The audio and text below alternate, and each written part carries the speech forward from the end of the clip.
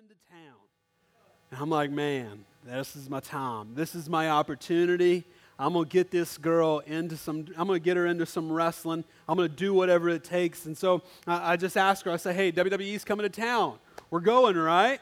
And she looks at me and she says, you buy the cotton candy and I'm in. So I said, okay, I'll buy the cotton candy.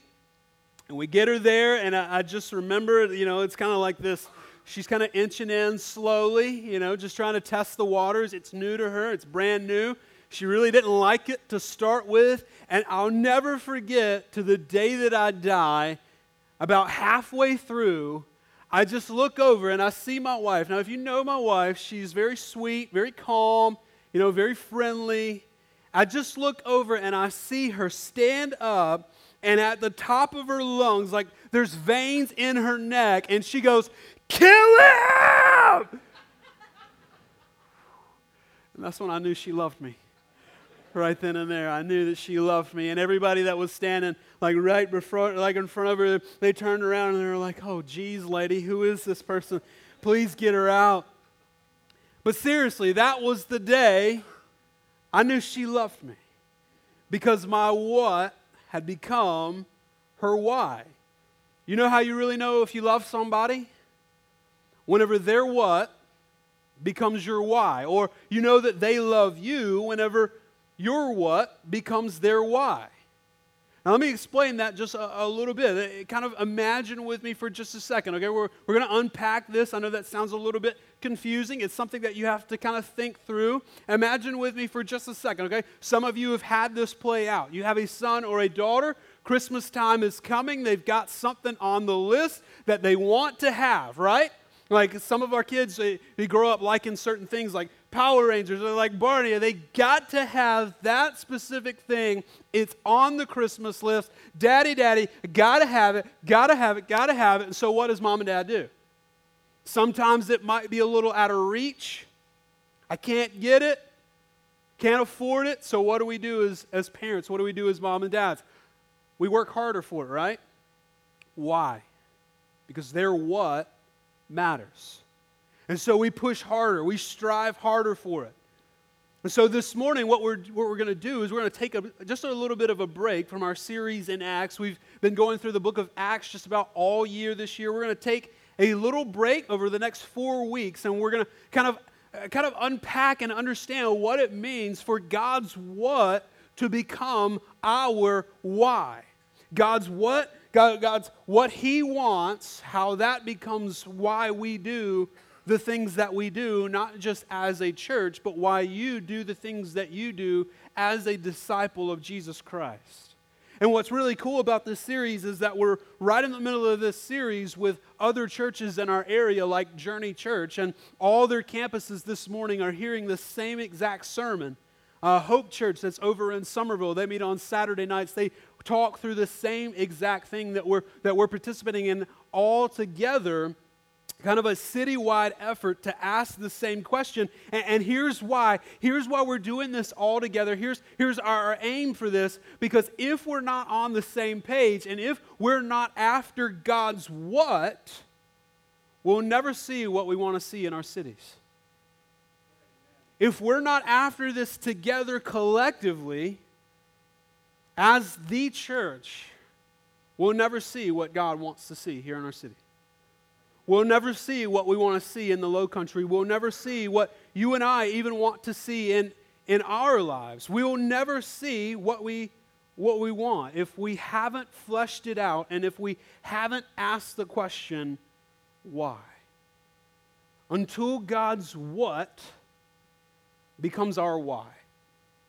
Now let me explain this just a second, okay? Now, you might be asking, okay, what in the world is God's what? Another way to ask that question, what does God want? Have you ever asked that question? Like, what does God want? Not what does God want for my life? Not what does God want for me? Not what does God want in this situation, but just those simple questions. What does God want? Period. What does He want? I actually tried this out on somebody this week. I asked them these questions. I said, what does God want? And they said, well, God wants us to be joyful. God wants us to be joyful, or God wants us to be happy. And I have to ask, okay, well, why? Talk back to me a little bit. Why? Why does God want us to be joyful? Why does God want us to be happy? Or they might say, God wants us to be on mission. Great, absolutely. But why? God wants us to be watching what we do, watching what we say. Yeah, that's great. But why? God wants us to read the Bible and He wants us to pray. Yeah, that's great. But why? God wants us to be in the church. He wants us to be active. He wants us to be servant. Yeah, that's great. God wants us to be saved. God wants us to be with Him in heaven. Absolutely, those things are great and those things are true. But we still haven't got to the why behind God's what, or what God is really after. As a follower of Jesus Christ this morning, do you know what God really wants more than anything else in this entire world? What He wants from you more than anything else. Do you know what it is? I'm going to read some scripture to you this morning, and those words should be up on the screen. Habakkuk 2:14 says, "For the earth will be filled with the knowledge of the glory of the Lord as the waters cover the sea." Says that so as the waters cover the sea, so will the knowledge of the glory of the Lord cover the earth. Isn't that a beautiful picture? We also see in places like Psalm 19:1. He says, to the choir master, a psalm of David. He says, the heavens declare the glory of God, and the skies above, they proclaim His handiwork. From beginning to end, even in Revelation 21, we see one of the very last chapters of the Bible. It says, and the city has no need of sun or moon to shine on it. Why? Because the glory of the Lord gives it light, and its lamp is the Lamb. The glory of the Lord. Until God's what becomes our why, we'll never see what we want to see in our city. We'll never see what we want to see in our lives. What does God want? What is God's what? He is all about His glory. He's all about His glory. Now, we're going to be looking at this over the next 4 weeks. We're going to be unpacking and answering that question, what does God want? The very first thing, the most important thing, the bottom line is that God wants and God exists, and you exist to display His glory. That's why we're here this morning. But that's not really how we live, is it? We don't really live as if the glory of God is the most important thing. We don't look at our lives, we don't look at our day-to-day in and out and say, you know why I live, you know why I do the things that I do? It's so that God can look good, so that He can get the glory. And by the way, the word glory, let's talk about that a little bit. If you were to travel to some of our brothers and sister nations around the world, and you were to try to use this word glory, you actually couldn't use it because that word doesn't exist in several languages. They have to use the word beauty as a missionary trying to unpack and try to explain that. It means beauty, the beauty of God, the majesty of God, making Himself known, the radiance, all those things. And so we don't necessarily live in such a way to make Jesus Christ look beautiful. It's not really how we live. It's more about who I marry. Oh, that's the most important thing. God's got this special person out there for me. Man, God's just all about me. He loves me. It's about where I marry. It's about where I move. It's about where I go to school. Man, how many of you know a college kid asking that question right now? Where do I go to school? What if I make the wrong decision? What happens if I go to the wrong place? What does God want from me? What major should I have? What should I do? Oh my gosh, I don't know. Where do I go? I got a brother, he's 18. He's asking those same questions. What line of work should I be in? How my kids turn out? What if they turn out bad? What if? What are my hopes? What are my dreams? What if I make a mistake? Oh man, what? Sometimes we even do this in the church. It's all about me. Right? Like, it's all about me. I'm not going to serve. I'm not going to do that. I get it. I understand. You know, we got to serve, got to love. Don't ask me to do anything outside of my comfort zone. Sometimes even the way that we pray right? Like even the way that we pray, God, I need this. God, get me out of this. God, I don't have that last $25. I need that last $25 to pay the bill. You know, they're going to show up at the house and the kids got to eat. Lord. Even the way that we read the Bible sometimes is about us. Let me explain. Let me show you.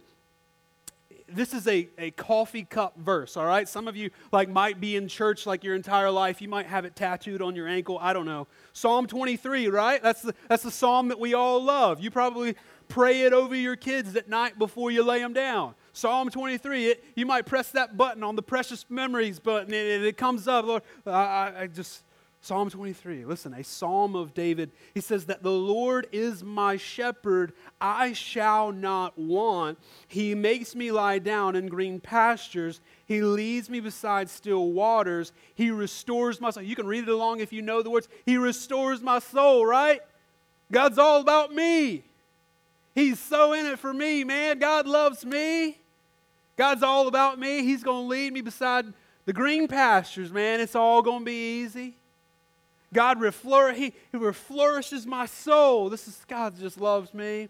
But it says right there in the last verse, verse 3, He leads me in paths of righteousness. Why? His name's sake. Even the way that we read the Bible, think about us. It's about me. It's about my story. And God, I'll include you in there, man. I'm happy to throw you in as a part of my story. See, God's glory is greater than your story. God's glory is greater than my story. His glory is the most important thing. His glory is what He's after. You see, your story is too small of a thing to live for.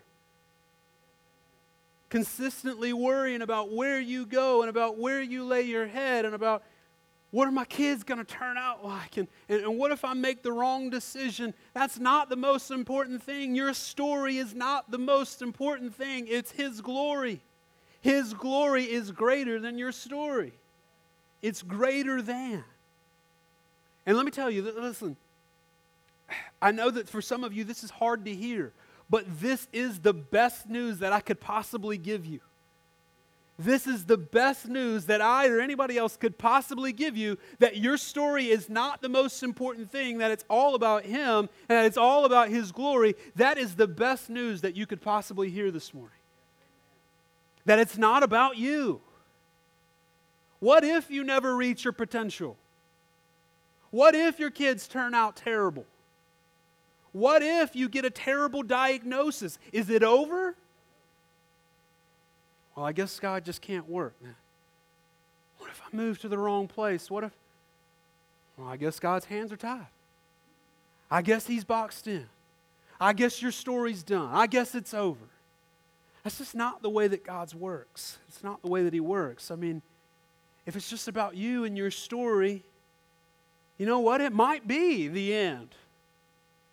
It might be worth just shutting it down and turning the lights off. It might be worth giving up.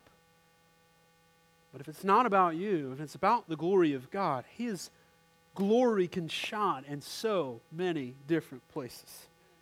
Even in the worst of circumstances, even when you do make a mistake, even whenever it doesn't turn out your way, even when you do get the diagnosis, the glory of God can still be on display. You see, we are part of a much bigger story that has been going on long before we got here, and it will be going on long after we leave this place. And that's the best news that I could possibly give you, and I hope that you find joy in that this morning. But you see, here's the good news, is that your story and God's glory, it can intertwine. And that's the way that it's designed to be. God wants to use you for His glory.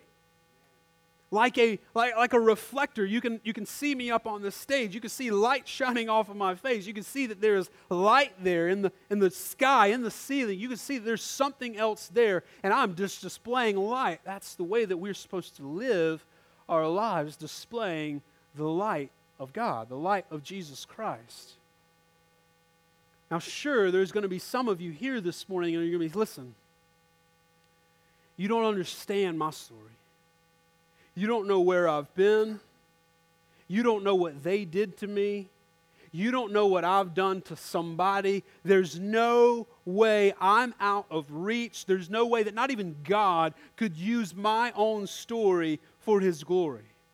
Some of us here say this morning.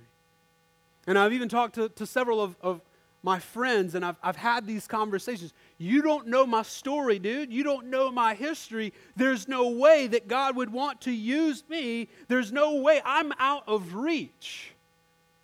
And that's good news for us too this morning. Turn in your Bibles to Ephesians chapter 1. That's where we're going to be camping out this morning, Ephesians chapter 1. If you don't have a Bible, we'd love to give you one. You can just see it right over there at our Connect table. That's a free gift for you, Ephesians chapter 1, and the words should be up on the screen. We're going to start in verse 3. If you got it, say, I got it. It says, "Blessed be the God and Father of our Lord Jesus Christ, who has blessed us in Christ with every spiritual blessing in the heavenly places, even as He chose us in Him before the foundation of the world, that we should be holy and blameless before Him. In love, He predestined us for adoption as sons through Jesus Christ, according to the purpose of whose will? My will, your will, His will.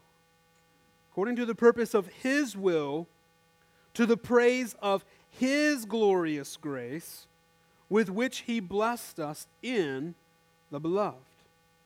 In Him we have redemption through His blood, the forgiveness of our trespasses, according to the riches of His grace, which He lavished upon us in all wisdom and insight, making known to us the mystery of His will, according to, again, His purpose, with which He set forth in Christ as a plan for the fullness of time to unite all things in Him, things in heaven and things on earth. In Him we have obtained an inheritance, having been predestined according to the purpose of Him who works all things according to what? To the counsel of His will, so that we who were the first to hope in Christ might be to the praise of what? To the praise of His glory. In Him you also, when you heard the word of truth, the gospel, the good news of your salvation, and believed in Him, you were sealed with the promised Holy Spirit, who is the guarantee of our inheritance until we acquire possession of it. Why? To the praise of His glory. Now there's just a few things in there that I really want to point out to you. Ephesians 1, especially for those of you who might be saying that God can't use you, that your story is too dark, that you've gone down a path, that somebody has abused you, that somebody has taken advantage of you, that you have done that to somebody. Listen to these words. It says that we have been adopted as sons and as daughters through Jesus Christ. It's not like you are a son or a daughter. It's not as if you are a son or a daughter. You are a son or daughter of Jesus Christ. You are. You've been brought into the family. It's not like it might have happened or it could have happened. You know, maybe it did. I don't know. If you follow Jesus, He says that I've brought you into my family as an adopted son or daughter. It goes on to say that as sons and daughters that we have an inheritance. That we have an inheritance. You know who inherits something? You know who we generally make out and we give everything that we have to? We call that an inheritance. You know who you give that to? You give it to family. Give it to your sons. You give it to your daughters. He said about us that I have an inheritance for you. You don't give an inheritance to strangers.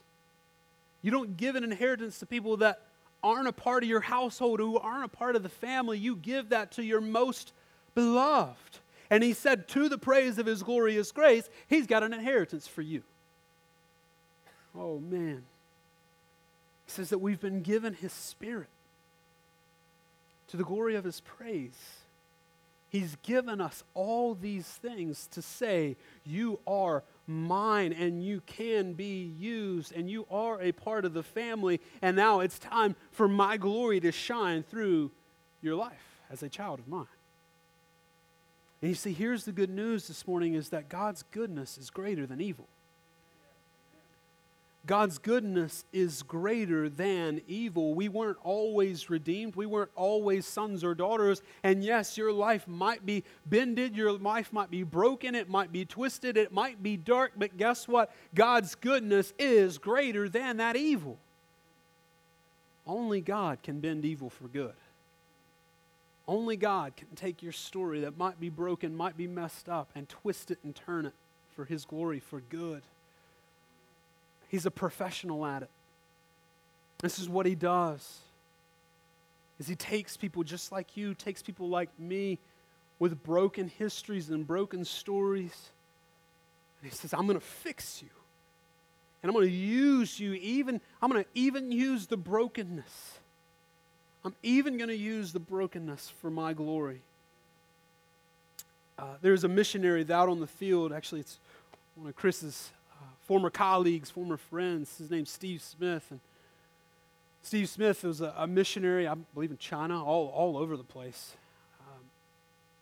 And he was diagnosed with cancer many months ago.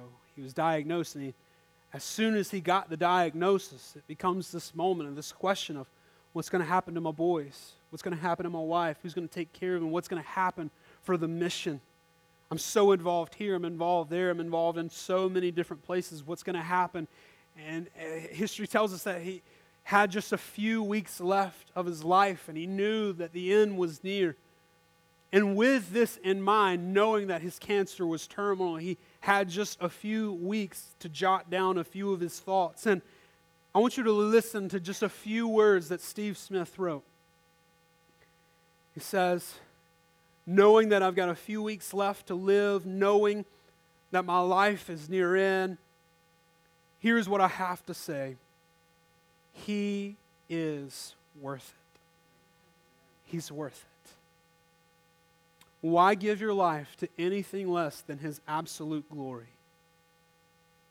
I'm thankful that at the age of 18, God saw fit to instill in me a value to let my life bring the greatest glory to Him. Listen to this. Each next step decision in my life has been guided by whether it gave Him the fullest honor. This has led our family to some lonely places and some impoverished circumstances, as well as some positions of influence and more comfortable locales. The circumstances have never guided us. Only His worship. He is worth it. Why give your life to anything else? See, he had just gotten this diagnosis and said it wasn't good. Now, eventually, he did pass. And as he had time to look over his life, he said, you know what? Even at death's doorstep, he said, it ain't about me. It's not about me. It's not about my story. It's about the glory of God being made known. You see, if you live long enough, you're going to bleed. If you live long enough, you're going to suffer. You just might get the diagnosis that you are afraid to hear about. If you live long enough, you're going to live with scars. And if it's just about your story, you might be thinking, well, my life is ruined. I'm done. I can't keep going on. There's nothing else to live for. And again, if it's just about you and if it's just about your story, you might be right. It is dark. It is gloomy. It is reason to despair. But oh man, if you're living for something much greater, if you're living to display His beauty, it's not over. Only God can bend evil for good. Even think about that in Romans 8:28. We quote this verse a lot. We talk about this verse a lot, that You know, it's kind of that verse that we make about us. Again, another one of those verses we make about us, that all things work together for the good of those who love him. And what? And are called according to what? His purposes. So God's goodness is greater than evil, but even what we see from the text, that not only is God's goodness greater than evil, but God's power is greater than weakness. God's power is greater than weakness. Listen, God loves to use weak people. God will even intentionally weaken people so that they might be better used for his glory. He will intentionally weaken you and weaken me so that people can look at us and say, you know what, I see a weakness there. I see some great flaws in them, but you know what, I see that something great about them has taken place. It's got to be something other than them. It's got to be something. It's got to be only God. You see, every single person in this room this morning, you have a weakness. I've got a weakness. Some of those are secret. Some of those are not so secret. Some of you can see. Everybody in the room knows what your weakness is. We've all got weaknesses. Does that mean that you can't be used for the glory of God? Maybe we should just fold it up, and go home? No. It means that you're perfect for the job. It means that God wants to use you as his son or daughter to display his glory throughout the world. You have been made and designed specifically for his purposes. I think about even the man that wrote this. You think he didn't have weakness? Goodness gracious, the man had to walk around for the rest of his life growing up the church, knowing that at one time he was mainly responsible for killing Christians. Well, one time he was responsible for throwing men, women, and children into the gallows. You think he didn't walk around feeling weak? Walk around, he said, with this thorn in my flesh? Many people even think that Paul was blind, that he had such a physical ailment that he was blind. Now, many people think that. Many people can reason from that through the Scriptures. If you're weak this morning, if you're broken this morning, let me encourage you that he just might have done some of that and been a part of that. I don't mean that he caused any of that. I don't mean that he caused you to fall into sin. I don't mean that he caused any of those things, but he has certainly brought you to a place so that his glory might be better on display through your life. Let me read from 2 Corinthians 4. 7 through 10, he says, "But we have this treasure in jars of clay to show that the surpassing power belongs to God and not us." It says that we're jars of clay. It says that we are afflicted in every way, but not crushed, perplexed, but not driven to despair, persecuted, but not forsaken, struck down, but not destroyed, always carrying in the body the death of Jesus, so that the life of Jesus may also be manifested in our bodies. He's saying that God has chosen to use weak people. Now, in the church, sometimes I heard this verse read, and he's talking about those jars of clay, and you might be in that kind of circle. Listen, you have been perfectly designed into this jar of clay. God has handcrafted and he's designed you. That's kind of how I grew up thinking that what that verse meant. I mean, really what he's saying is you're weak. A clay vessel or a clay pot, you thump it and it breaks. It's incredibly vulnerable. And what Paul has just said here to the church at Corinth is that he's designed us to be weak so that his glory might be on display when we are afflicted, when we are in the middle of suffering, when we hurt. That's what he's saying. His power is greater, even greater than our weakness. Now, going back to Ephesians, he says that we have been sealed with this promised Holy Spirit, and one of the most important things, if we're going to use God's power over evil or goodness over evil, if we're going to use God's power over weakness, then one of the most important things is that God's voice has to be greater than knowledge. You understand that? That God's voice has to be greater than knowledge. You see, there's a lot of us in this room this morning, we're still living off of yesterday's truths and things that God taught us a long time ago. And there's even things that we know just in the flesh, we know to be true, and sometimes we allow what we know and information to speak to us louder than God's voice. Hearing God's voice today is always better than relying on what He taught you 23 years ago. Are you hearing from God on a daily basis? Now, I have to admit that one of my favorite things to do right now, I love talking to my son. I love talking to my son. Now, for those of you who don't know yet, that might sound, my son isn't even born yet, but I love talking to him. You know why I love kind of, gathering near my wife so that I can talk to my son? You know why I like doing that? Because whenever he comes out, I want him to know his daddy's voice. I want him to know, yeah, that's Dad right there. Those are going to be his first words, of course, absolutely. Dad, Dad, Dad. It's so much easier to say than Ma, Ma, Ma. But whenever he's born, whenever he's delivered, whenever I hold him into my hands and I say to him for the very first time, Maverick, I'm your dad, I want him to be able to recognize my voice. Do you recognize the voice of the Father? Do you recognize him whenever he's speaking to you? Those moments whenever it's just you and it's just him. His voice is greater than what you know. His voice is greater than what you're relying on. And we said it last week, and I just want to reiterate it again. If you're not hearing from God on a daily basis, you're lost. I don't mean lost in the sense that you don't know Jesus, okay? But you don't have a leg to stand on. This is our only source of strength that we have, is hearing from God's voice. Do you recognize him when he speaks to you? Because here's the thing, God, whenever he speaks, he's going to cause you to do some crazy things. Whenever you listen to the voice of God over yourself, he's going to ask you to do some strange things. I want to show you a clip very quickly, and it should be up on the screen this morning.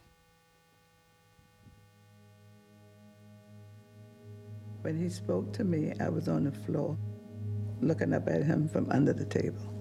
He just stopped and he said, did I shoot you yet? And I said, no. And he said, I'm not going to.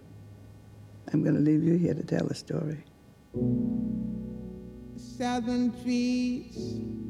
I'm outside the Emmanuel AME Church. We do know that several people have been shot. Barren, strange fruit. When we close our eye to pray, that when he lit up the room. Blood on the leaves. Bear with me, okay? How many shots has he fired? He's reloading. He's reloading. And blood at the roots. Black bodies swinging in the southern breeze. Racism is as American as apple pie. And that's why I don't understand why so many people are shocked. You had the nerve to get on TV and say this is the holy city. What's holy about it? Hanging from the poplar trees. I've seen other cities explode under the weight of a single murder. Of the gallant South. Now we have 9 dead bodies in a church. There's going to be a response. Oh, but God works in mysterious ways. Strange fruit hanging. I forgive you. I forgive you and my family forgive you. Some people see the family's forgiveness as submission, but that act of forgiving people is the greatest act of love that one could ever experience.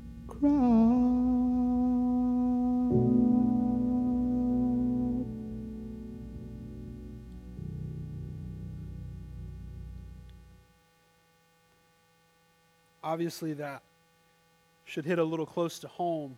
If you remember, 4 years ago, whenever this happened, one of the most catastrophic things that could ever happen. And I invite you as a church to go and see this documentary that comes out. It's only out next Monday and next Tuesday. I invite you to go and see this. And It's a powerful story, and let me tell you a little bit as to why it's powerful. That morning there in the courtroom, there was a pastor, one of the pastors there, Mother Emanuel. His wife was one of the 9, Pastor Thompson. And he didn't want to go to the trial. He didn't want to go to the trial, didn't want to participate, didn't want to see the murder of his wife and his friends. He said, I'm not going. There's no way I'm going. He was finally coerced. You got to go. You got to be there for this. He stops at the courtroom doors. He looks at his 2 daughters, his surviving daughters. He says, we're here. He said, but we're not going to say a word this entire trial. So we're not going to say a word. You're not going to say a word. I'm not going to say a word. We're just going to sit here. It says that as he was sitting there through the trial, the voice of God calls you to do some crazy things. The voice of God spoke to him. You need to say something.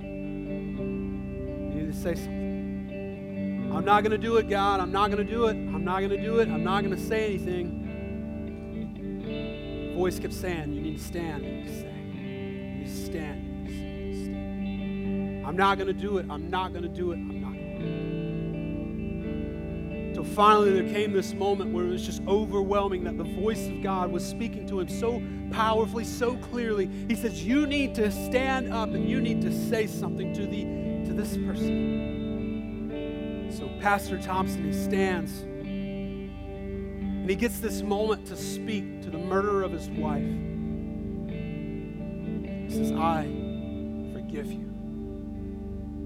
I forgive you. I forgive you. Now in the trailer there, you heard those words that even around the country, there's been several instances, not even exactly like this, over one black person being killed in the streets, and there's these riots, and there's this massive chaos in the streets, and police and African Americans are hostile towards each other. He says, you're going to expect that right here in Charleston. But what happened was the family stood up and they said, we forgive you. And my friend, Philip Pinckney there in the trailer, he says, you would expect that, right? And in the documentary, he finishes it out by saying, you want to know that God is real? You want to know that God exists? Come and take a look at the unburnt streets of Charleston. Because this is what God's glory can do, even in the worst of circumstances, even whenever evil is shining bright, even whenever you're weak. This is what can happen. Now, some of you, your story is wrecked. Your story just looks bleak. It looks broken. God wants to use it. And just what can happen if every single one of us would choose to say that I'm going to allow the glory of God to speak over my story. I'm going to allow the power of God to speak over evil. I'm going to allow His goodness to shine. I'm going to allow His voice to speak over what I know to be true. What if we live this way? What would happen? What if we made decisions like this, where we made decisions? Each and every single one of us, whenever you wake up in the morning, you've got a decision. If today, am I going to live for the glory of God, or am I going to live for my own story? Who's going to get the glory today? Which will it be? Am I going to take this job for the glory of God, or am I going to continue to live for my story? Am I going to live and treat my kids this way for the glory of God, to raise them up this way? Or is it all about me and my story? Until His what becomes our why, we'll never see what we want to see. Let's pray. Father, we come to You this morning, and God, we don't have all the answers. God, we don't have